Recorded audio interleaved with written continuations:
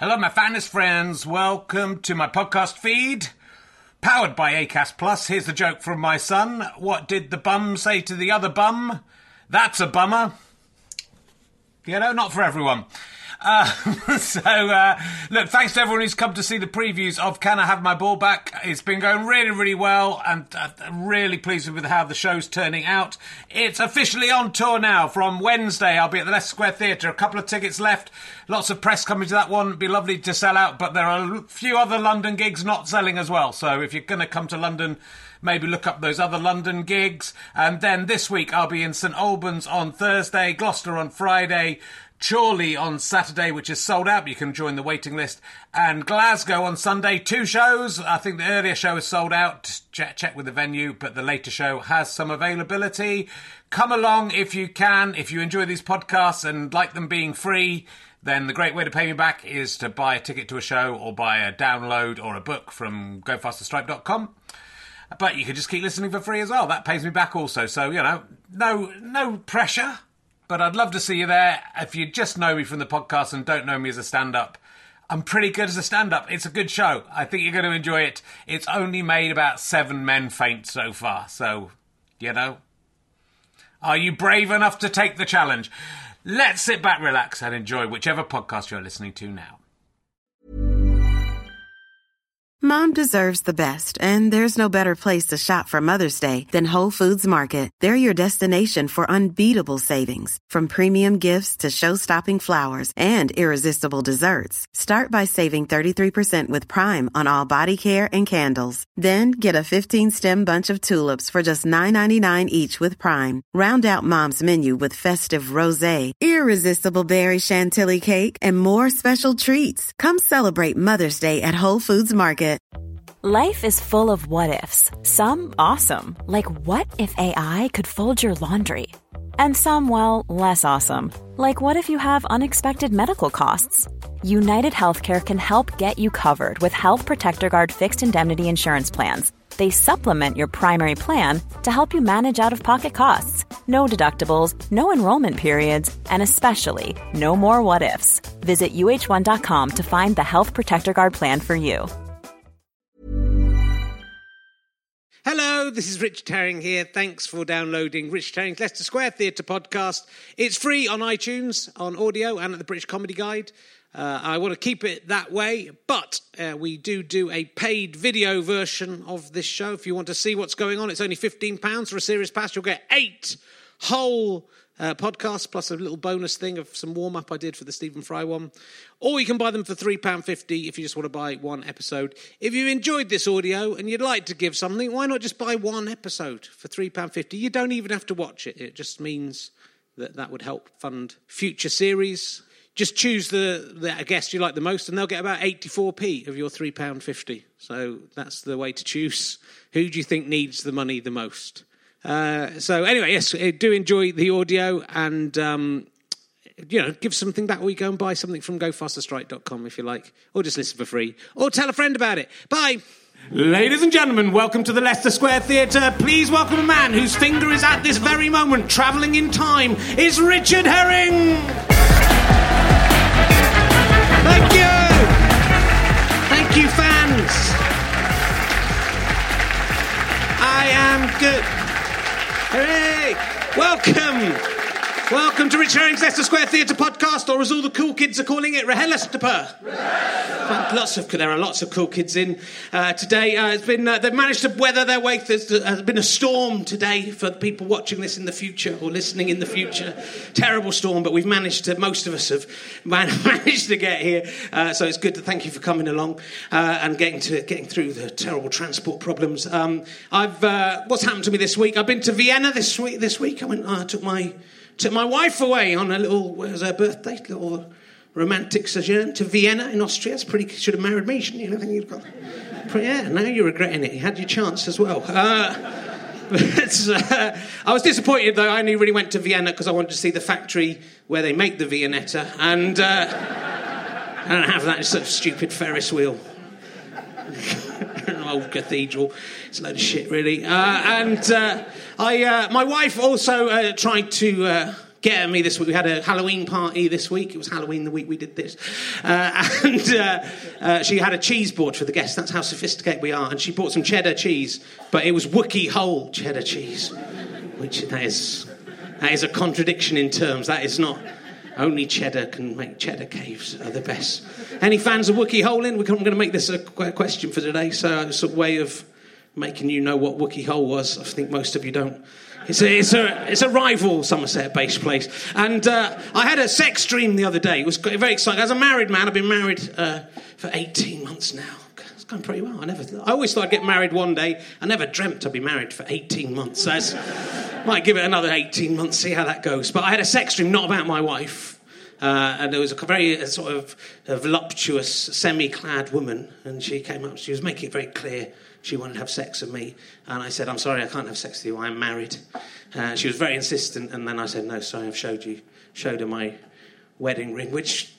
You know, it's quite cool of me in some ways, but in a lot of ways it's really fucking annoying, because that is the one place that I am allowed to have sex, is in the dreamscape on that plane, and I turn down.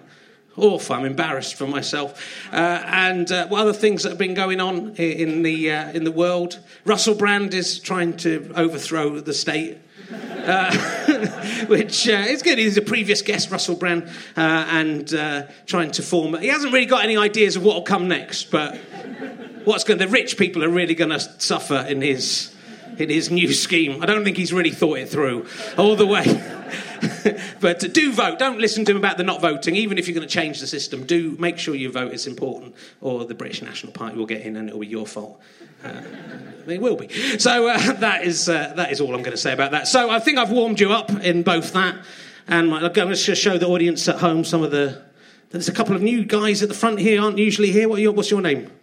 Michael. You've got the kind of terrifying black eyes of Eugene Toombs from the X-Files, which...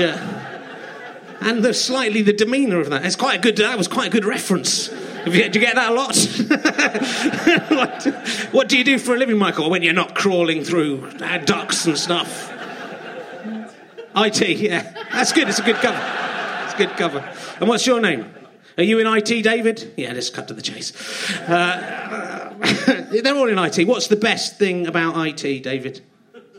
Computers. Yeah, that is good. And there is a little tiny... I've been plagued by flies the whole time we've been doing these podcasts, and there's a little tiny midge back here again. So I am ready. I've got an executioner thing. I've electrocuted one person with this, and it was much worse than you imagine it would be.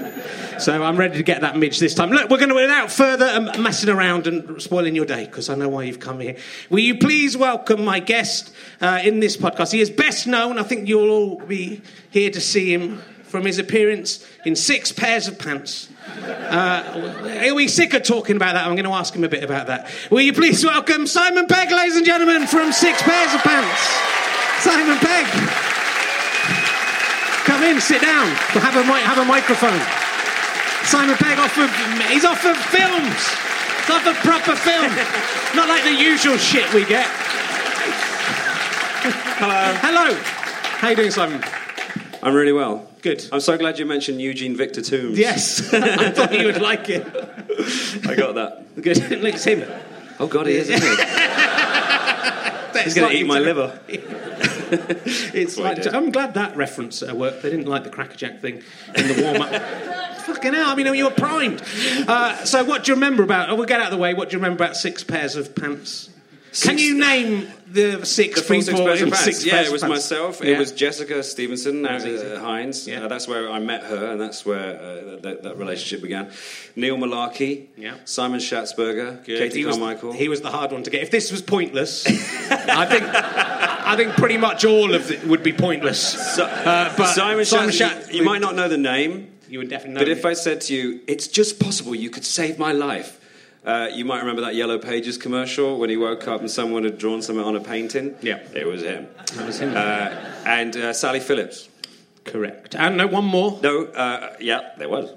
That's only 5 pairs of pants. Oh, it was... I've got the girls. Me. No, you're in it. I don't think you've said one of the girls. She's in space. Sally Jess. It's Katie Carmichael. Yes. Right. Whew, that would have been embarrassing. So, do you remember any memories of recording? I watched one of them. They're on. Three of them are on YouTube. It was a sketch show that we made for Meridian TV, and it was like, so it was on everywhere but London. In fact, it was on like in the southeast, but not London. Right. And it was kind of a sketch show with some sketches, and it was intermittently funny, as most sketch shows are. But it was slightly more intermittently funny than most sketch shows are. Well, I find it quite, because the two of you, I had Edgar Wright on, and we talked about Asylum as well, which was another early sketch show which again, it felt a bit like someone had gone, there's 6 funny people, let's put them all together and see if that makes a show. Well, that was a weird one. We got all these comics together in a room back in the day. This is 96 maybe. And there was a whole bunch of us, and we started riffing around the idea of a comedy show set in a psychiatric hospital. And 3, I don't know, I won't name them, and they are not known now, comics. They left because they didn't agree with it, because they thought it was bad taste. And I said, I know a girl who could be in it. Her name's Jess.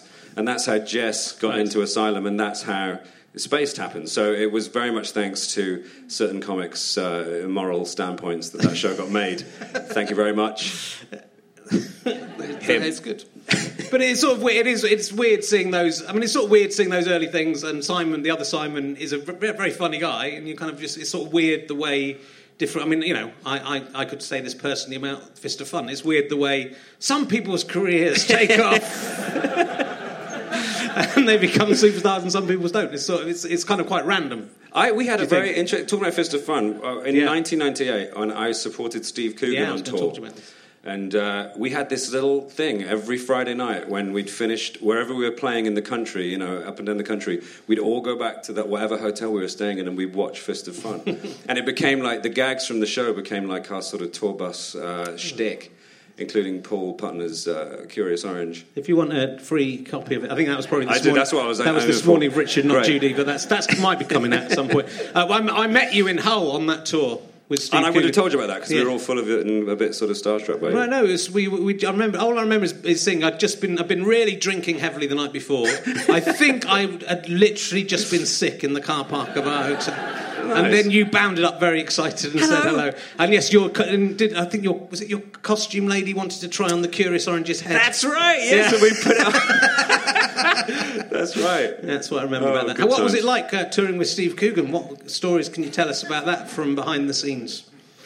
None.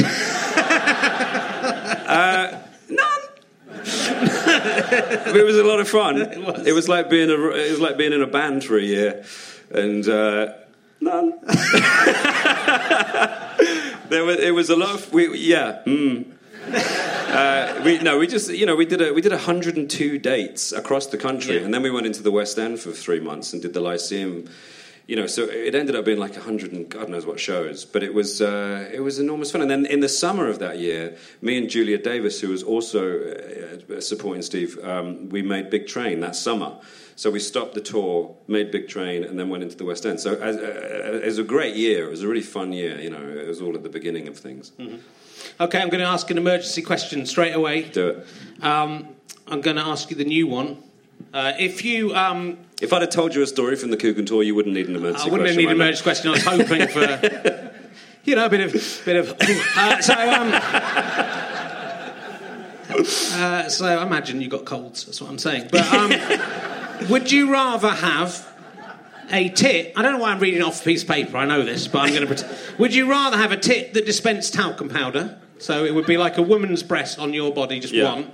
Yeah. But every time you touched it, unlimited. Well, there'll be an unlimited supply. Some talcum powder will come out. Poof. Right.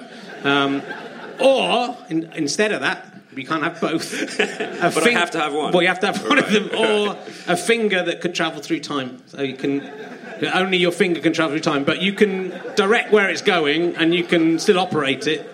But obviously the latter. Yeah. Because then I could reach forward to a time when everybody had a talc tit and dispense at my leisure. I'm not sure that. I don't think the talc would come back in time. It's going to happen. You might have a bit of talc on the end of your finger. Just come back with the talky finger. But if you got the wrong tit, then you'd be arrested. You'd be arrested for sexual harassment. Oh yeah, because you're not allowed to touch the non-talc tit, are you? In this incredible future we're developing here. It'd be quite good. I was sort of thinking about this, because this is quite a new emergency question, but presumably, if sort of some kind of wormhole that has opened up in time. It would have to be that big for the finger. But then, there are other things like that sort of dimensions. It's interesting that I've chosen a finger. I mean, it wouldn't work for me because my penis is has a lot more girth. My penis would just become... I'd have to put it in flaccid. I'm not sure it would even go in flaccid. And then if something sexy happened on the other side... It'd be like an amazing cock ring. It'd be like a cock ring of time. Time itself as a cock ring. That erection would never go down. Tempus fugit. In the future or the past, people would think I was amazingly priapic. Yes. In the present, not so much. I'm 46. You could thrust it forward to a time when you didn't have to have unprotected sex anymore, and then you'd never have to wear a condom. That would be fantastic. Wow. Silence. I'm taking these off. They're steaming up. It is. It's getting hot up here with all this talk. Well, I'll ask you this other emergency question, which I don't ask every week now. Simon Pegg from off Star Trek and other stuff. Have you ever tried to suck your own cock? Oh! Have I? Well, I mean, it depends what you mean by try, doesn't it? I think we've all had a go. Anyone with a cock's had a go. Yeah. Whether or not success was achieved is our own stories. Is that you're going to keep that to yourself? No, never. Never. It's because he's in Hollywood and everything. He's not allowed to talk. I got someone to suck my cock for me now. Is it that little thing from Star Trek? Is that little... He's just the right size. That's the whole backstory of Scotty and Keenser is he's a little cocksuck machine. I should have known his name, but it's just that odd little thing. That's actually Deep Roy, who is a venerable old short actor. Yes. Who you've seen in the thing I guess people know from recently was Charlie and the Chocolate Factory. Yeah. It was every Oompa Loompa. He's an amazing character. He's been in the business so long and played so many weird little small things. But he's absolutely lovely man, really nice man, and very good at blowjobs. Front page of the Sun. So you have, in fact, I think you're the only actor in the world, I may be wrong about this because I've got this off the internet, who has appeared in Star Trek, Doctor Who, and an incarnation of Star Wars Clone Wars. Yes. I don't think any other actor has appeared. I think maybe there's one. Yeah. I think maybe Noel Clarke or somebody has done something. I did a voice in, and I was an act of utmost hypocrisy because I was so vociferously opposed to the new Star Wars films. But when the chance to play Dengar, who was a bounty hunter from The Empire Strikes Back, I'm just losing everybody now. Honestly, well, not if it's my usual crowd. They're just in rap going, I can't believe this. Is he real or not? Is he Scotty? It's him. I had to jump at that, and I could feel like this sort of militant Star Wars fans going, "You fucking asshole!" But it was fun. Were there any other 1970s, 1980s sci-fi things that you would like to be in? Sapphire and Steel. Oh, well, that'd be great, wouldn't it? Bring that back. Tomorrow People. Would you be in if there was a film? They've just started doing that again in the States. Yeah, I noticed there was a show called The Tomorrow People. But I don't know if it's the same about the kind of psychic teenagers with the hand opening. If they don't have jaunt, it's jaunt. Jaunt. That's what they used to do, and then they used to press their belt. Or I think they maybe had a wrist thing in some incarnations of it. Going a bit too far back for most of our young crowd here. I remember the only one I remember starred Nicholas Lyndhurst, and it was about Hitler being an alien from the planet Treeborg. And they kept having a melting Hitler face on the screen, and his eyeball came out. Yeah, that rings a bell. The guy who was in it was in a band called Flintlock. That's right. See, this is... I'm trying to get into... You know the comedian Peter Kay does the kind of nostalgia comedy that everyone recognises. I'm trying to get into nostalgia comedy that one person gets. Tonight, you were that one person. Yes. But it's very exciting for you. I just see how excited I was when you said Flintlock. I was like, yes! I think Sapphire and Steel. I remember a great episode of Sapphire and Steel, which was a sci-fi thing with Joanna Lumley, and David McCallum, the Invisible Man, and he's in The Great Escape as well, which I'm a massive fan of. And there was one episode there where I was thinking it's really stuck with me, where there was a sort of faceless man who would hide in all photographs. That was terrifying. And then he would turn around and be a faceless man. And at the end of it, they said, all you have to do, you'll be fine. All you have to do is never appear in any other photograph again in your life.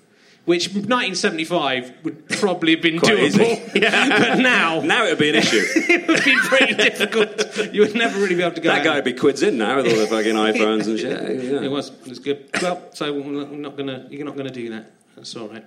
And you're working with Tom Cruise in Mission Impossible 5 now. Yeah. You've done 3 to 5. I did 3. Yeah, I was. Me and Edgar Wright were writing Hot Fuzz in our office one day, and I'd literally said in it. This sounds ridiculous, but I'd literally said in an interview when Shaun of the Dead sort of was doing well, and some journalist said, "Oh, what are you going to go off to Hollywood now? Like it's something that people cross a bridge and they never come back." And I very sort of adamantly said, "No, I'm not going to go off and do fucking Mission Impossible 3." Like I said it like it was like a film I made up. Like when people make up video games and they're called Death Kill 7, and it's just like a really rubbish film. It didn't even exist.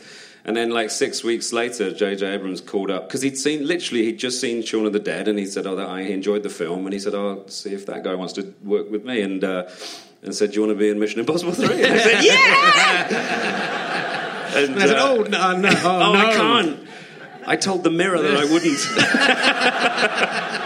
Have you got anything else? But no, and then the next thing I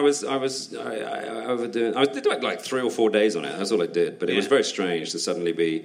I had this massive speech on the first day, a great big long rambling exposition about a weapon or something, and I couldn't fucking do it. And Tom Cruise and Ving Rhames came on set, and he was so patient with me. Because I just kept messing it up. Because I was like, I won a competition to be in a film. And I was really trying to hold it together. And eventually I did it. And then the fourth one, I sort of, I was a little more used to things by then. Yeah. And then the fifth one we're going to make next year. And it's interesting. He's a very interesting character. Yes. Your character or Tom Cruise? Tom Cruise. Okay. My character's meaningless. Yes. No, he's an extraordinary person. Everyone that meets him kind of just goes, ah. And a lot of people have an opinion on him, but everyone that's met him kind of likes him because he's very, I don't know, he's sort of built for what he does, which is to make movies and be a big star, and that seems to be his raison d'etre, and he does it very, very well. And he's very generous and extremely professional and lovely. And you kind of you meet him and you come away all like, So I every time, if ever he contacts me in any way, if ever I get it sort of, a pigeon arrives with his little note on, I get very excited still. Yeah. Well, is it sort of mind-blowing, or does it seem natural to you that you are now in Star Trek? And obviously when you were doing Spaced, it was all about paying homage to a lot of these genres. Is it mind-blowing, or has it just happened and it feels normal? The thing is, because it happens over a very long... It's like if you jump into a very hot bath without lowering yourself in, you'll scream your head off. But if you lower yourself in very gently, you'll just sort of go, ha, ha, ha. And I am at a state of... ha, ha, ha, permanently, just because of, it's very strange. But also you realise it's just a business, and it's I don't know, it demythologizes itself as you enter into it. So once you're sort of part of it, I mean, being on the set of Star Trek is amazing because the sets are incredible, and we're very excited about what we're doing because it's Star Trek, and no one ever loses sight of that. But it is also a job, and you just sort of get on with it. I threw up on the last one. Really violently. I was twice actually. One was food poisoning, but one I had to do a scene in the film where I had to run across this long space hangar, and I have to sort of let Kirk and Benedict Cumberbatch in through this hole. It can't. I'm trained not to say that, but it can't. And I think it'd be good if it was Benedict Cumberbatch. Yeah, if it was just Benedict Cumberbatch. We got an actor coming in. And I had to sprint down. It was a massive set in Playa in California where they built the spruce moose. The spruce goose. Was it moose or goose? What is it called? Wikipedia nerd. Spruce goose. Yes, they built that plane there, and it's a gigantic hangar, and they build sets there that are too big to go into film studios. So we built the hangar of this ship, the Vengeance, and I had to run down it, and I ran so fast, and I just wanted to impress JJ because he's that kind of guy, because he's a very lovely man, but you just want to do your best for him all the time. I sprinted down, and I fucking ran so fast, and all the crew were clapping and stuff, and the little quad bike had to fight to keep up with me, and I nailed it, and it was like everyone was going woo like this at the end, and then JJ went, man, that was great. You do it again? And I went, yeah. It's 2 minutes and I'll do it again. And then, so I had a little break and I recovered. My heart rate went down to 189. And then I did it again. Yeah. And by that time, I was just like that. And JJ said, can we just do one more? We're going to change the lens, come in a bit closer. And I'm like... So I did it again. And at the end of that take, I just went, I'm just going to go back to my trailer for a quick pee, and I'll be back in a minute. And I vomited so much, because I'd just had my lunch before. I didn't know we were doing that scene, and I'd eaten a whole plate of mezze. The catering in America is fantastic. And as a Brit over there, I just eat everything I can, because it might not happen again. So I basically vommed up a lovely lunch. I had a very similar experience on... it's almost identical on the set of Fist of Fun Series 2 when Stuart did a sketch about the boy who cried wolf. Yes. And it was a routine he'd done for years, and it was about the boy who cried wolf, and then he was delighting in making everyone run up the hill to him and stuff. But yeah. I just played one of the villagers. I wasn't even a main role in it. And we'd been out filming, we'd done all the filming stuff in one place. We stayed in the hotel the night before, and I got really pissed. Yeah. I did do this all the time. And we had to run up and down this hill so many times. And even just the sketch with the retake. And then I wasn't even in the... I was just felt like I was going to die. You were chundering somewhere. So that is as good as your story. And the same. It seems like I've seen a couple of interviews with the cast and you. I'm taking this jacket off. So I think you should. It's got a powerfully hot up here. This is how I get the suicide confessions out of people. Just make it. I don't know who I am anymore. You melted Stephen Fry. That's what it was. I melted him down. It seems like you have a good sort of camaraderie. You're playing practical jokes on each other on the set of. Well, that wasn't that. I'm not really like a joke. You hear about this sometimes. You hear about the likes of, Clooney and Brad Pitt all playing jokes on each other. I'm not a big practical joker. I don't like it when people get embarrassed. I can't watch any show where anyone gets embarrassed. I can't watch any of the talent shows, or I can't even watch Strictly Come Dancing, because I just don't like seeing people get embarrassed in any way, and I don't like those practical joke shows. But we were filming at this nuclear facility in Northern California called NIF, which is the National Ignition Facility, where they are trying to create nuclear fusion by bombarding helium atoms with something, and every 7 hours, and they're trying to ignite a small sun, like in Spider-Man 2. Okay. Sounds quite dangerous. Yeah, but they will. When it happens, it will be a sustainable source of energy, which will, completely make. If it doesn't destroy the world, if it doesn't suck us all into a warpy dimension. Yeah. If you get your finger in your yeah. But. It would end dependency on fossil fuels forever. Right. It will change the whole geopolitical face of the Earth.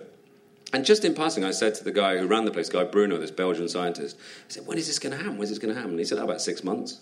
I was like, what the fuck?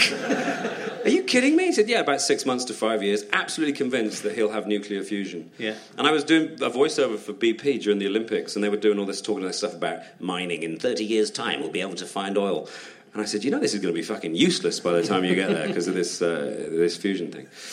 But anyway, I said to Chris Pine, who plays Kirk in makeup one day, have you put your neutron cream on, because otherwise you'll get sunburn. And Chris was like, huh? And I said, well, if you don't wear this special cream, then you'll get less. The ambient radiation in the air, it'll give you a little bit of a rash. You just got to put on this neutron cream. And then this became this. Once I let Chris on that I was lying, and it wasn't. I was just lying. I was just lying for fun, lying. And then we started to trick successive cast members with greater elaboracy, if there's such a word, until we had pots of neutron cream that the makeup department made. And Tommy Gormley, who's our first AD, would have the whole crew jumping up and down and shaking their hands to get rid of the ions in their fingers, and it became like this giant orchestrated practical joke till we got Benedict Cumberbatch, because he was sort of late coming up, so he walked into this, and we had him doing all. He kept doing this stuff between takes, and me and him and Chris were doing a scene one day, and it was him. He's very, doing his stuff like this, talking about getting to the airlock before the crew, minimal quality, all this dialogue he had to do. He kept fucking it up, and me and Chris were in a bit of a giggly mood. It was the end of the shoot, so he was getting really frustrated with himself. And then at lunchtime he came up and he said, guys, I'm ever so sorry about the whole that thing that couldn't my lines wrong. It was that I had a bit of a headache. I think the ions were getting to me. And Chris and I were just like, yeah, really? And then we eventually, we were like, how are we going to get out of this? What's our end game here? Because Benedict was so in deep with this. He was so convinced he was being poisoned that we didn't know how to free him in any kind of funny way. So we said, let's write a funny, disclaimer form. And we'll say, I, Benedict Cumberbatch, hereby accept the liability to put on neutron cream, which is a fictitious emollient, and I am an idiot for believing that it's true. So we gave him the form, he read it, signed it, and gave it back to me. So then we were fucked, because it was like, well, what do we do now? And eventually we had Benedict read out the form. So he said the thing, the damning thing out loud, and it was a wonderful reveal. What? It just went out of control. Yeah. I'm not a practical joker, but that was fantastic. The thing is, actors are all pretty stupid, though. Aren't they? Really? But Benedict was so kind of I'll sign it. Whatever. What's the scene? And it was great. It was. It's a very happy crew, and I hope it continues to be that way. We're going to make another one, I think, next year, and it's very nice to work. They're all all those kids are all good people. There's not a Hollywood douchebag among them. They're all sort of very cool and grounded, and you go over there thinking people are going to be weird and difficult, and I've not really come across anyone like that yet. I think it works for him. I've seen the first one. I was going to watch the second one. And I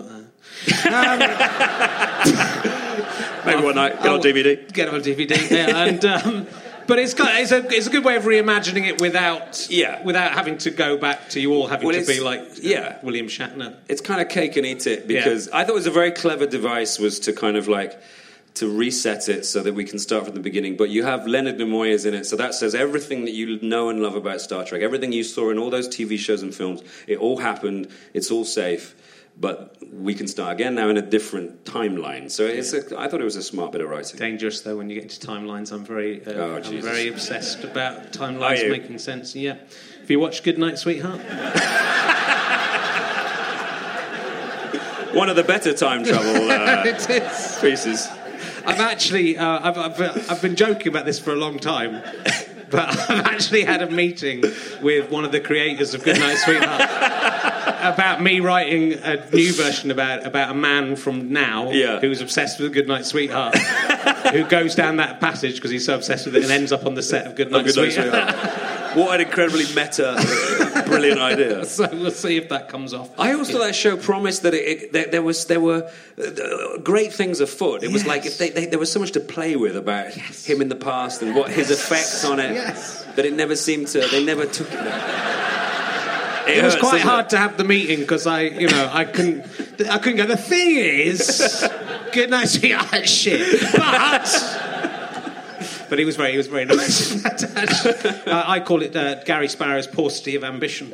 I think that sums up the problem. Friday night, BBC One. So this is something I want to ask you. You don't have to answer this if you don't want to, but you're godfather to Chris Martin's daughter. I am, yeah. Apple. Yes. Was there no point in the christening where you just thought maybe I should step forward? I don't know, they don't have, if anyone here has any objection to this. It's hard when you name when you name your kid, you have to kind of you don't want them to be named what everyone else to name, but it has to mean something to you. And I think the thing was she was sweet and unique, and that was kind of the reason. Also, there's loads of apples. But she's never going to go. Let's face it, she's never going to be in a school where anyone goes, "Your name's Apple," because they're probably all got interesting names as well. So Okay, that's fair enough. And there was something very exciting I had to ask you about. That's that. This might work because I think you might have done sort of. Have you ever? This is an emergency question. Have you ever seen a ghost? No. But my granddad rode through a man on his bike. Apparently. That's not slang in any way. I just rode through this guy the other night. It was amazing. He was apparently riding home on his bike one night, and a guy stepped out in front of the road, and he just went straight through him. Wow. But I don't believe. I think your granddad's just a murderer. I think that's what. Oh, wait a minute! No, he hit a man. That was it. It said rode through on his insurance form. Yeah. No, I don't believe. I would love to see that, just to get some fucking proof of anything, because I have no belief in anything beyond what I know and what I know that can be proven and all that kind of stuff. I was at my daughter's Harvest Festival play the other week. And she started. It was a fly, wasn't it? You got the thing? I haven't got it. It's too small. I got one, but my dog's by the time scared of I've got it, I need it attached to the end of my arm. Does it go? Yeah, look in here. Oh, it's good. It's really. I would do it on you, but it really hurts. I had one, but my dog got frightened of the noise of the flies exploding, Right. and I think it was because she could hear them screaming because they hear something more than we do. That's true. And it's just no. That's what. My children, my millions of fly children. It was too disturbing. Anyway, sorry, I was at her. A lot can happen in 3 years, like a chatbot may be your new best friend. But what won't change? Needing health insurance. United Healthcare Tri-Term Medical Plans, underwritten by Golden Rule Insurance Company, offer flexible, budget-friendly coverage that lasts nearly 3 years in some states. Learn more at uh1.com. Hey there, it's Michelle Norris. I'm host of a podcast called Your Mama's Kitchen. When I travel, I'm usually looking for a way to find a taste of home when I'm not at home. And one of the things I love to do when I am at home is entertain. And Airbnb allows me to do that. When I was in California recently, I rented a house that had a great kitchen. And when we were sitting around the table, we're all thinking, we're in someone else's house. Someone could be in all of our homes as well. If you have a home, but you're not always at home, you have an Airbnb. Your home might be worth more than you think. Find out how much at airbnb.com/host. I'm Sandra, and I'm just the professional your small business was looking for. But you didn't hire me because you didn't use LinkedIn Jobs. LinkedIn has professionals you can't find anywhere else, including those who aren't actively looking for a new job, but might be open to the perfect role, like me. In a given month, over 70% of LinkedIn users don't visit other leading job sites. So if you're not looking on LinkedIn, you'll miss out on great candidates like Sandra. Start hiring professionals like a professional. Post your free job on linkedin.com/people today. This festival thing at her school, and they, you know, it's a multi-faith school, and they would obviously they'd look at Diwali and Ramadan and Eid and all that kind of stuff. But it was a harvest festival, and at the end, everyone said a prayer. We all said a prayer, and I was kind of all the parents sort of put their heads down, and I was looking at what the fuck is this? I was slightly, and then the other night she said before we went to bed, she went, "Can we say a prayer?" And I'm like, "All right, fine." And because I wanted to have magic in her life, you know, it's you know, I'm not going. It's not like I'm going to sort of say, no, Santa's doesn't exist, and so she can choose whatever she wants. So she said, and then she said, I don't want to pray to Jesus tonight. I want to pray to me. And then she said, and so we put our hands together and closed our eyes. She went, hooray for hooray for me, hooray for Daddy, hooray for Mummy. I'm going to kick you in the face. Amen. Delightful. It's a new religion. See, that's what you get when you have kids. You have that kind of stuff. Don't tell Tom Cruise about that new religion. He'll love that. Hey, listen. He'll go crazy for that one. That never came. In 7 months of working together, I was all waiting for that to come up. Never did. He's biding his time. Don't you worry. Yeah, I don't know. I find all that stuff intriguing. I don't know what the hell's going on there. Yeah, it's made up. Yeah, of course it is. But why? that explains it. So they could get loads of money off. Yeah, idiots. That's right. Yeah. It's pretty obvious. Yeah, it is. But I'm sure Tom Cruise is very nice. You've done lots of comedy films, but you have done serious films. You played probably the most evil character in theatre in cinema history when you played Toby Young in whatever that rubbish film was called. The Secret of My Success. Sidney Young. It's Toby Young. Don't pretend it's not him. No, it had to be Sidney because I couldn't play Toby. Because it just would have been... Because if you started methoding I had to make him nice. Home. I had to make him likeable, you know. He had to be sort of someone you could root for. People don't know. Toby Young is... Do you know who Toby Young is? Yeah, they do know. They just disdain him. Hopefully that is... He's a hot... I was in a boat race. I did an Oxford-Cambridge boat race TV show where we had to learn to row and go against each other. And Toby Young was one of the rowers in my boat. Oh, dear. Kind of got... Jonathan Aitken was also one of the rowers in the boat, and I like Jonathan Aitken a lot more than Toby Young. Yeah. Toby Young just doesn't... He has a thing where he doesn't care. He has no desire to be liked, I think. No. He doesn't... It bothers me if I do something to upset someone, I'm like, oh, yeah, I'm sorry, what did I do? Not because... I don't think it's a weakness, it's just that I like, you know... friendship and unity, and I'm a bit of a hippie in that respect because it's nice to be. Everything's nice when it's nice. Fuck, I'm bland. But with Toby, it's like he just doesn't fucking care. No. And it's kind of weird, you know. We were training for the marathon at the same time. Me and Emma Kennedy, who was in that as well, and we went for a run, went for a jog up the thing because we were doing lots of rowing, so we didn't really. But we just thought we should do a bit of a run. And he said, "Oh, can I come with you?" And I said, "Yeah." And because I was a bit faster than Emma, near the end I said, "Oh, I'll just go a bit faster and go ahead." And Emma said, "Fine." And then Toby Young started sprinting, did like you, didn't that ton? He started sprinting like it was a race. So he caught up with me and then sprinted on. And I was just going, "Well, I'm not going to race you. It's not a race." I just believe what that, a yeah. dick. I was watching American Werewolf in London at the weekend again, Yes. which was one of my favourite films when I was a teenager. And Me too. It was one of the first horror films I ever saw. Yeah. Do you like the bit?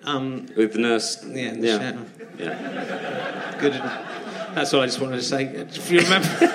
But it's amazing. I think you've got like teenage crushes that you've talked about, but it's amazing to see something. It's still very vivid when you see someone. I've just. Yeah. If I could, if my finger could travel back in time, I can tell you where it would go to. To Jenny Agut's. It would go to the pool in Logan's Run when she's swimming around in there. She wouldn't even notice. It'd just be like a little ripple.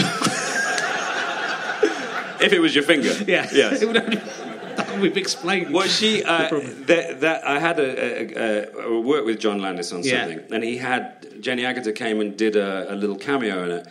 And it's strange when you meet someone who, and I'm sure she must get it all the time, but who represents, you know, your sort of early masturbatory fantasy. I was trying to couch it in more.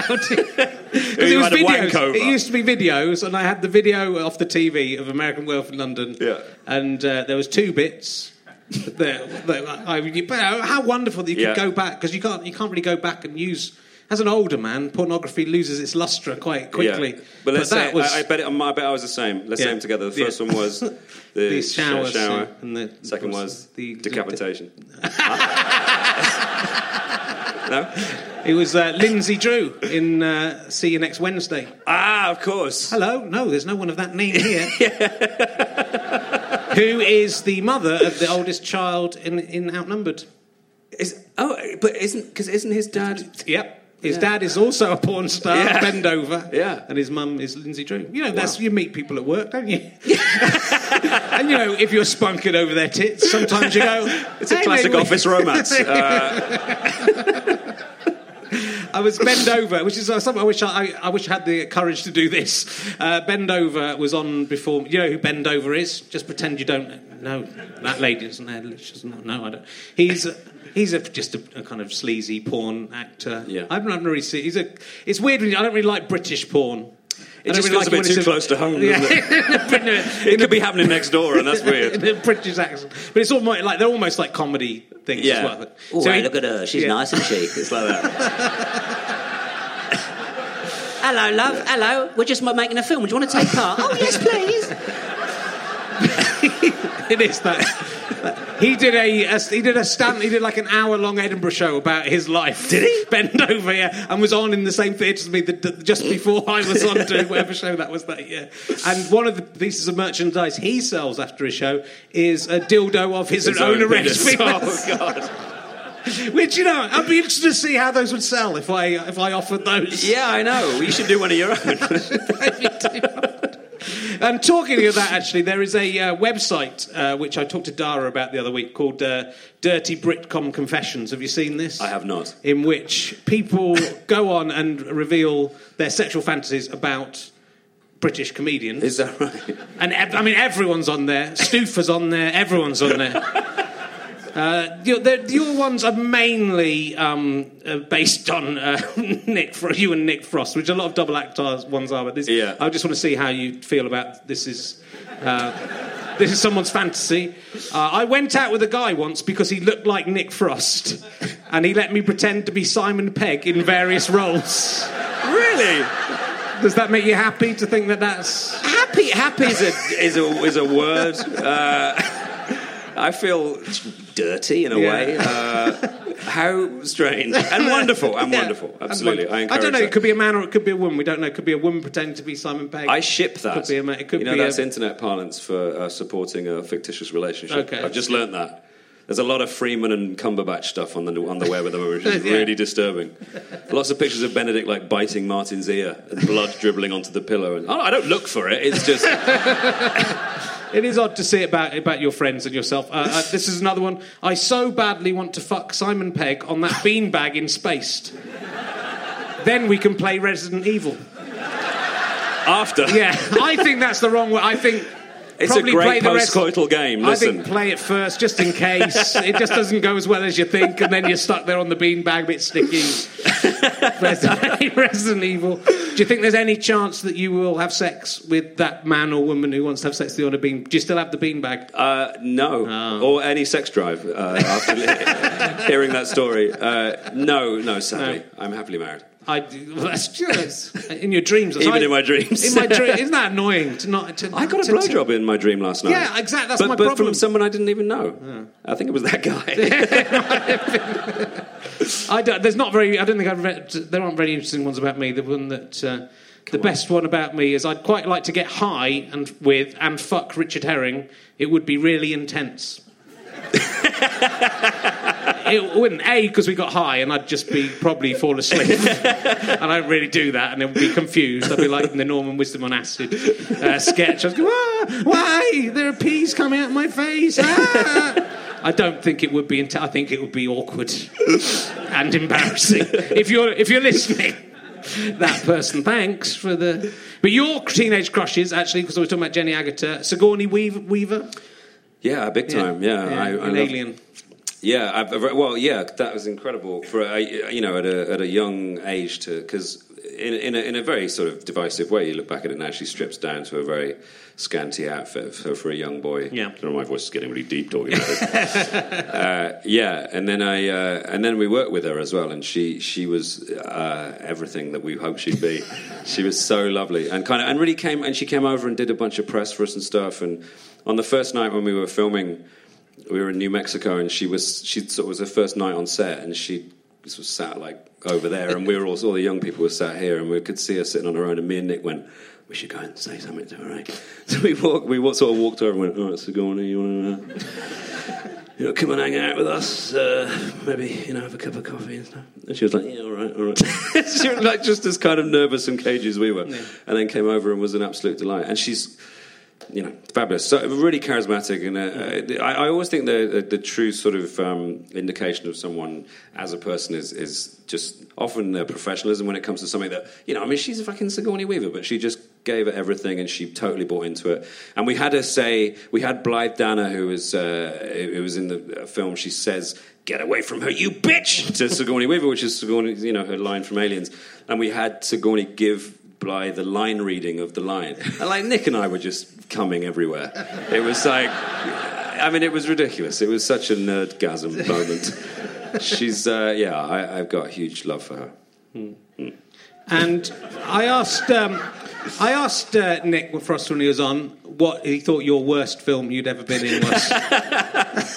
And he refused to answer, which I thought was very sweet, because there's loads to choose from. Yeah. What do you think your worst one that you've been in is? It's difficult to. The trouble. I always gauge these things in terms of the experience of making them. What ends up being judged is. Something different. It's the product that gets judged, and for me, it's like the process always. And I'm very. I haven't done a film which I've not enjoyed. It's difficult for me to. I did a film called Free Jimmy, which was a Norwegian animation about an elephant with a certain poundage of heroin sewn into his anus. This is true, and it was a really odd. I'd done the translation. I translated it not from Norwegian. It had been translated into English, and I translated it into Norwegian English into English, and tried to wring some comedy out of it. But it was a bizarre, dark Scandinavian story. There were Latvian people getting their heads blown up, and the elephant was addicted to speed. It didn't work in the final analysis, and so with all the greatest respect to Chris Nelson who wrote it, and I would probably say Free Jimmy. Okay, I'll check that one out and see if it beats Run Fat Boy Run. So, come on, Run, Fat Boy, Run, right? When it's on Channel 4, you keep it on because it's a sweet film, and it's like it's about a guy and he's got to get Tandy Newton back. When it's on Channel 5. It's not. It's on 4. I have no films on. Yes, I do. But I'm only jealous because I tried to write something almost the same as that. So did you? Yeah. So I'm annoyed. Sorry. I just wasn't sure I was going to... I have mentioned it in another podcast, so I thought I better... You've done loads of really good films, though. I'm very proud of Run, Fat Boy, Run. I'll have you know. I know. You should be. It's good. It's got Hank Azaria in it. It's good. I know. Let that pause play out. But I very much enjoyed The World's End, which I saw recently, and I saw I'm very excited because Edgar let me see the first half of it before it was even out. Oh, cool! But then that was annoying because then I didn't know what happened next. It just got to the good bit. They're going to kill all the end. But you don't drink anymore. I don't. No. So you're going out drinking like you used to drink a bit. Though. I used to drink, a lot, and then I decided it was time to not drink anymore, and that was 3 years ago. So, how easy did you find it to give up drinking? Pretty easy, not in a way that was like, I felt like it was something I had to do, just because it was, I turned 40, I was basically a midlife crisis, I think. I'd had my daughter, and I didn't feel like that tallied with the other. And I wanted to be able to wake up in the morning and be sprightly and play and not be a sort of like, kind of dad. So I quit. And also that happened at the time when I started to get ready for Mission Impossible 4. So I had to kind of get in shape. So alcohol was the first thing to go. And I was amazed at how that helped me get fit and lose weight, because, that's what I had to do at that time. Otherwise, I'd lose my job. So, and it just kind of went on. And I enjoy not drinking now. I can drive into town. And the only thing about not drinking, the only downside about not drinking is that about 10, if you go out with your friends, about 10 o'clock, every single one of them becomes a complete cunt. And you just think, why is this happening? And it's because you were also a complete cunt when you were drinking. Yeah. You just didn't notice. But everybody, even my wife, will become like this bizarre cackling stranger who I don't really like. And so that is the only downside. Yeah. Otherwise, it's like, it's a gift to not drink. That must be useful in terms of acting drunk. If you're sober and watching people drunk, you actually know how people act. Because no one really knows how they act when they're actually drunk themselves, unless you film yourself drunk and then try to recreate that. There was a great show. Have you heard of the Wooster Group, which was the American sort of performance art collective that Willem Dafoe was part of? And they did a show called LSD, Just the High Points, and they basically dropped acid, filmed themselves tripping, and then did a show where they just acted what they saw, Yeah. There's no end to that story. I just thought I've always liked that as a good idea. We should try it with booze now, especially if you haven't had a drink for 3 years. I'd be fucked. Fucking amazing. What a brilliant end to the podcast that would be. Let's bring some booze in. And you grow your own veg. You've gone all health conscious, and you grow your own vegetables. No, we just got a garden, and the garden had a little vegetable patch, and we moved in there a few years ago and hadn't done anything with it. And then this year we decided we planted a bunch of stuff, and they grew. It was a cabbage and some carrots. And there was suddenly a pepper, and that was amazing. Well, that is quite amazing. I'd like to see. And then you eat them, and you don't die, and it's like, I did that myself. But we want someone to help out, because we're not very good at horticulture, and growing vegetables is a particularly specific thing. It's something that you have to really know about. And so, a friend of ours has a friend who's an expert. And we want her to come and do our vegetable garden, but it happens to be Kim Wilde, which seemed to be like the most amazing thing. If Kim Wilde does our vegetable garden, it'll just be so cool. I'll have to sing "Kids in America" quietly while she's digging up my tomatoes. Did you lose a tree today in the storm? I did. Wow. A venerable old willow. I woke up and looked out the window, and it's giant, great big willow tree was on its, been torn out of the ground. And it was a terrible sight. Awful. Can you pop it back in again? It's not, no. It's already been sawn up and put into piles. Yeah, it was pretty scary. because it was the violence of it. It's all its innards were like red, right? Like where it snapped over, and it's like the insides of the tree were red, like blood. Saying it was bleeding. Yeah, it looked like. So that Roald Dahl story where the guy was the same thing where the guy can hear. I think the dog heard it scream as well when it fell over. Well, I'm sorry for your loss, but it's fire, wouldn't it? Can you burn, exactly. Can you burn it? I'll keep the old wood stove going for the long winter nights. I'm painting a very bucolic picture. I live in Crouch End. Let me see what other emergency questions I've got. I'm really hoping this one will come good right now. Have you ever seen a Bigfoot? No, but I was convinced at Cub Camp in 1983 that we discovered a woodbeast living in the Forest of Dean. Right. Because we found what we thought was a footprint. And me and the rest of the Cubs convinced ourselves that we'd discovered this, like a British Bigfoot living in the West Country. It turned out to be untrue. No. Are you sure? I'm not sure, to be honest. It might be real. Was it very big, the foot, or was it just medium size? It was about the size of the child's sandal. It was the size of our Kayla's foot, basically. But yeah, we were so immersed in this kind of role play that we discovered this. We called it the Wood Beast. That we all got really scared. But no, I've never seen a Bigfoot. No, that's a shame. It would be brilliant if you had. Has anyone ever said yes? No, not yet. But it's a slow burner, and when it comes good, it's going to explode. And they go, oh yeah, I did actually. I forgot, I did. And talking of the West Country, you went to Bristol University. I did. But what do you think is best, Wookey Hole or Cheddar Caves? Well, I actually, when we were making Hot Fuzz, I lived in Wookey Hole. Actually in the cave? Yeah. Like a witch? Yeah. I lived in Wookey. Yeah. Near the hole. Yeah. Near the... Did you just say, can I live in Wookey so that it'd be like Star Wars? Is that why you did it? I wanted to live in a Wookie's hole. That's a different fantasy. Because I had to, every day we were shooting in Wells, and it was like 2 miles to Wells, and so I was able to run to work every day, because I was trying to keep healthy then as well. Yeah. I like Wookey. I've got a soft spot for Wookey. Why, are you a big Cheddar man? Cheddar's the way it's at, man.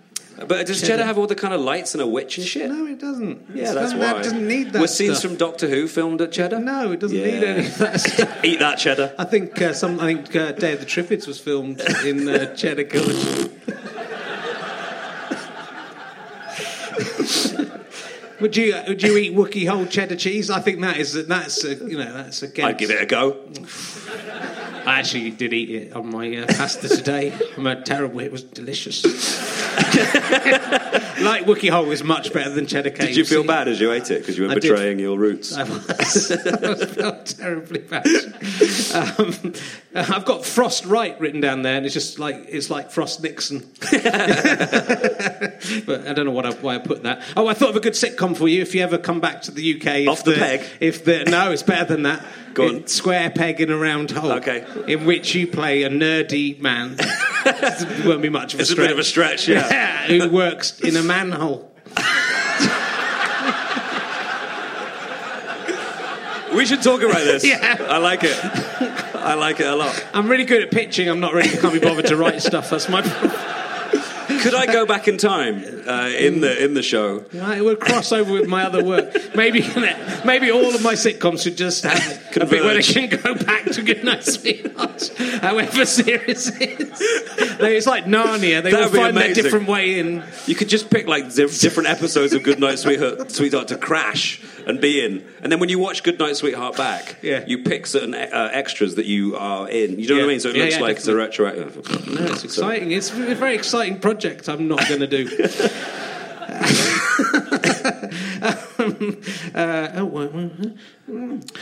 You didn't go to McDonald's until you were 23 years old. No, I went to McDonald's for the first time on June the 19th, 1983. Right. And I had a treble thick milkshake from the one at the top of Tottenham Court Road. And the reason I know that is because I was in London to see Return of the Jedi. And I remember the date of the Return of the Jedi, and as such, for that reason, remember the day of my first McDonald's treble thick milkshake, and it was like an amazingly exotic thing, and little did I know it was like petrol and strawberries. But I was the same because I didn't go to McDonald's. My mum and dad would never let me go to McDonald's. Oh, really? We grew up in Cheddar, so there wasn't a McDonald's in Cheddar. Same. There was one in Bristol.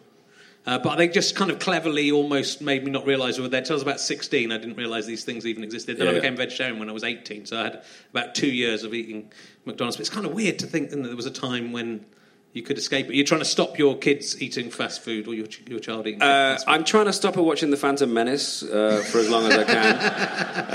And yeah, it's difficult though, because you start off and you've got this little blank canvas who's never eaten anything bad, and you know everything's organic, and then eventually you start going, oh, here's ice cream, just eat that.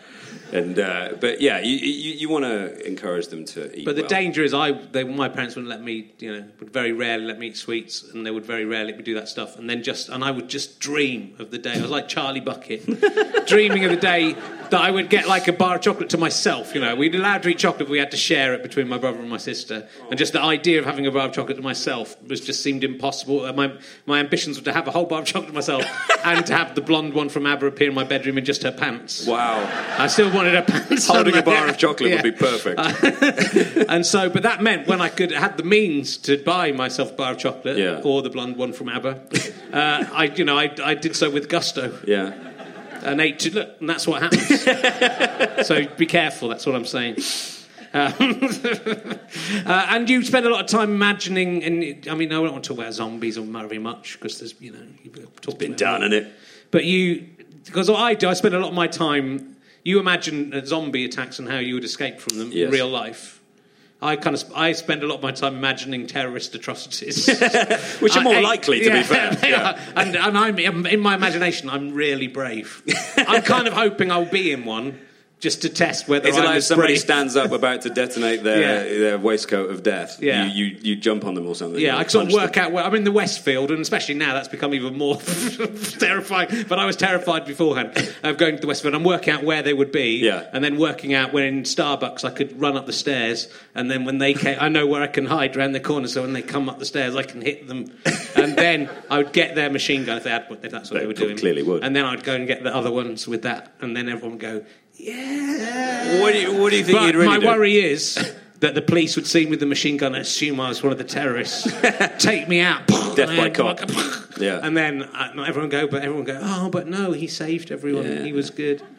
Complex fantasy. Yeah, I think that's what I imagine. So if that ever comes up, see what I actually do. Well, I was on an airplane. I think my wife and I were on our way to honeymoon, I think, and it was a flight to Mauritius, and a man fell out of the toilet. Like the door suddenly flew open and he just fell out, like he'd fainted or something. And we thought something was going to happen. We were like, this is it. But nothing happened. But all I did was sit up slightly and feel like I was going to do a poo. That was it. No bravery at all. Yeah. No, I think I'd be I'm sure I would be very unbrave. It's nice in my imagination. A man fell on me when I was on the plane to Armenia. So I talked about it in the last podcast, though. So spool back to that if you want to hear my story. Is there anything about the TV series Spaced that you have never said before? If so, say it now.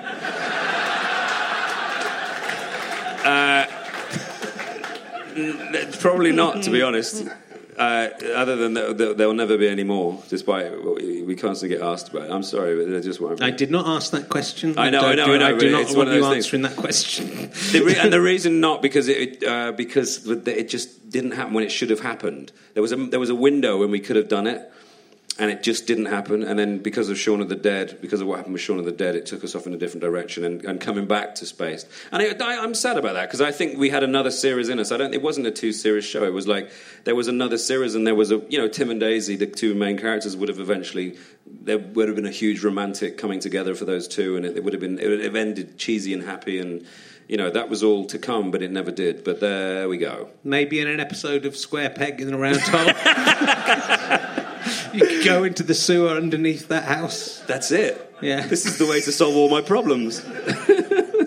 I mean, you're unlikely to come back and do a UK sitcom, aren't you? At any point in your life now? I don't know. I mean, never say never. I mean, the thing is with TV now is that TV's changing. TV's almost won the war with film in a way, because it's, theatrical cinema is on the ropes, really, and it's doing everything it can to not be, 3D and fucking IMAX and capes and spaceships and stuff. But the fact is that with our homes becoming like cinemas, we can have TVs that look like cinema screens. People are more inclined to stay in and not go out. It's a shame because you lose the communal experience. The whole point of films in the cinema isn't really seeing them on a big screen. It's seeing them together with people you don't know and, you know, sharing something. That's quite beautiful. But that's kind of... I hope it doesn't die, but it's dying. But what's interesting, and I do think your films are the blockbusters you're in are different to this, but it's becoming too cliched and too obvious, and you're not getting anything. And then something like Breaking Bad is an amazing, deep thing that you can engage with the characters. And, and it goes on for hours and hours. Yeah. So that TV actually offers more scope as a writer, as an actor, and as a viewer. I think it's going back to. It's becoming the place where a lot of serious acting is happening, and. I just did a pilot in the US for a show called Mob City, which is like a sort of it's all set in the Mickey Cohen era of like 47 in LA, when the LAPD was struggling with there was all this immorality and amorality going on. And it's directed by Frank Darabont, who did The Shawshank Redemption, and it's got some amazing people in it, and it's a very attractive place for actors to go now. And I feel like it's no longer film's sort of poorer cousin. But, I don't know. I kind of just want to... The hardest thing about my job is I have to be away so much. Yeah. I literally... we worked it out the other day. We sat down and worked it out. This year I did 127,903 air miles. And that's not... I don't mean on my card. I mean, that was the physical amount. 5 continents and 10 countries and 26 cities. And that's between 2 films and 2 press tours. And that all sounds very fun and kind of like, isn't that cool? But I didn't see my daughter for 3 or 4 weeks, and it fucking hurts. You're away for... It's very, very difficult. It hits you like an ice headache every now and again. You just go, oh, God, I don't like this. And I was trying to figure out a way to have my cake and eat it and do the job which I love and I can do to a certain degree, but not have to ever leave home. And I don't know what the answer to that is, No, but I guess it gets... you've got so much power. You're doing things that presumably you're getting paid quite well for. I'm guessing you don't. No. I just get free Star Trek figures. I get to keep my uniform. That's it. But I think that is the danger. I mean, I work a lot too hard, but I don't have any children, so it's fine because they're sexcrement. But you actually, I think you sometimes you have to step back and maybe go, well. It's really hard because I think as an actor it's really hard because you're aware that it can just go, can't it? Yeah. And the difficulty is that you get the chance to work with people that like I could perhaps stay at home and try and get something going here and and earn money and live. But then the chance to work with certain people that you really want to work with is very difficult to. It's a battle between your own ambition and kind of whatever and your personal life is a strange, and I'm not complaining in any way because I'm having a lot of fun, but it is a weird one. It's a weird little dilemma, Yeah. And so if they offer you a part in Star Wars, the new lot they're making, would you go? Fuck yeah, shooting in London. It's shooting in Pinewood. Oh, cool. In fact, the great thing is at the moment is a lot of films are shooting here in the UK because we're offering very good tax breaks for film companies. So, the new Avengers is shooting here, Star Wars is shooting here, Mission Impossible is going to shoot here, Star Trek 3 is going to shoot here, I think, possibly. So that's kind of worked out quite nicely. So I don't have to. Well, if you do square peg in a round hole, we can just dig the round hole in your garden where that willow tree was. Yes, problem solved. Just come in. Look, it's been fantastic. I haven't seen you for ages. It's been really lovely to see you again. Too. And thanks so much for coming on and doing this. We're trying to get you on for a little while, and it's great to have you, ladies and gentlemen. Simon Pegg, ladies and gentlemen. Thank you. You have been listening to Richard Herring's Leicester Square Theatre podcast with me, Richard Herring, and my guest, Simon Pegg. The music you're listening to is by Pest. It's good. One day I'll find out what this track is called. Thanks to Orange Mark at the British Comedy Guide, all the staff at the Leicester Square Theatre podcast, and Chris Evans. Not that one, don't be stupid. It was produced by Ben Walker. It's a Fuzz, Go Faster Stripe and Sky Potato production.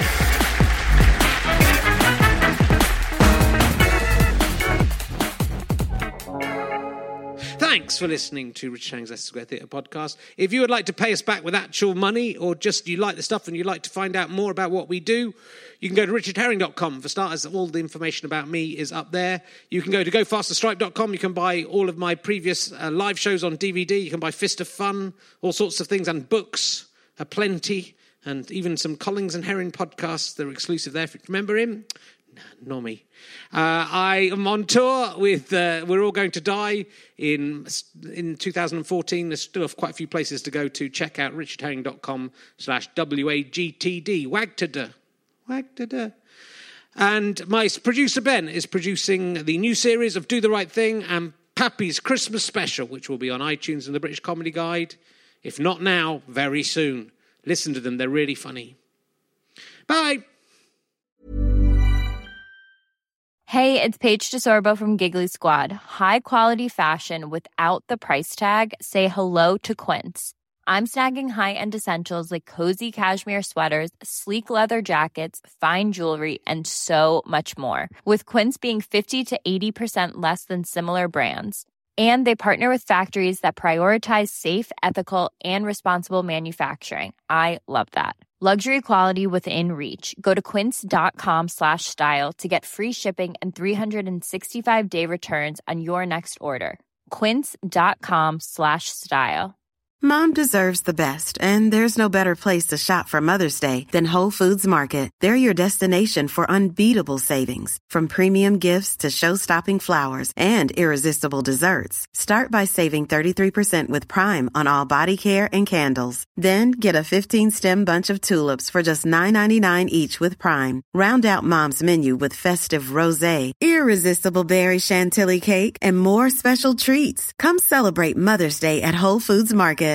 Imagine the softest sheets you've ever felt. Now imagine them getting even softer over time. That's what you'll feel with Boll & Branch's organic cotton sheets. In a recent customer survey, 96% replied that Boll & Branch sheets get softer with every wash. Start getting your best night's sleep in these sheets that get softer and softer for years to come. Try their sheets with a 30-night guarantee. Plus, get 15% off your first order at bollandbranch.com. Code BUTTERY. Exclusions apply. See site for details. Thanks again for listening to the podcast. richardherring.com/ballback/tour or richardherring.com/gigs for all of the information on the tour. Gofasterstripe.com for lots of downloads and books and lots of fun. Thanks for listening. Go and listen to another one. Tell your friends about the show. Tell your friends about the tour. I love you all. I'm out.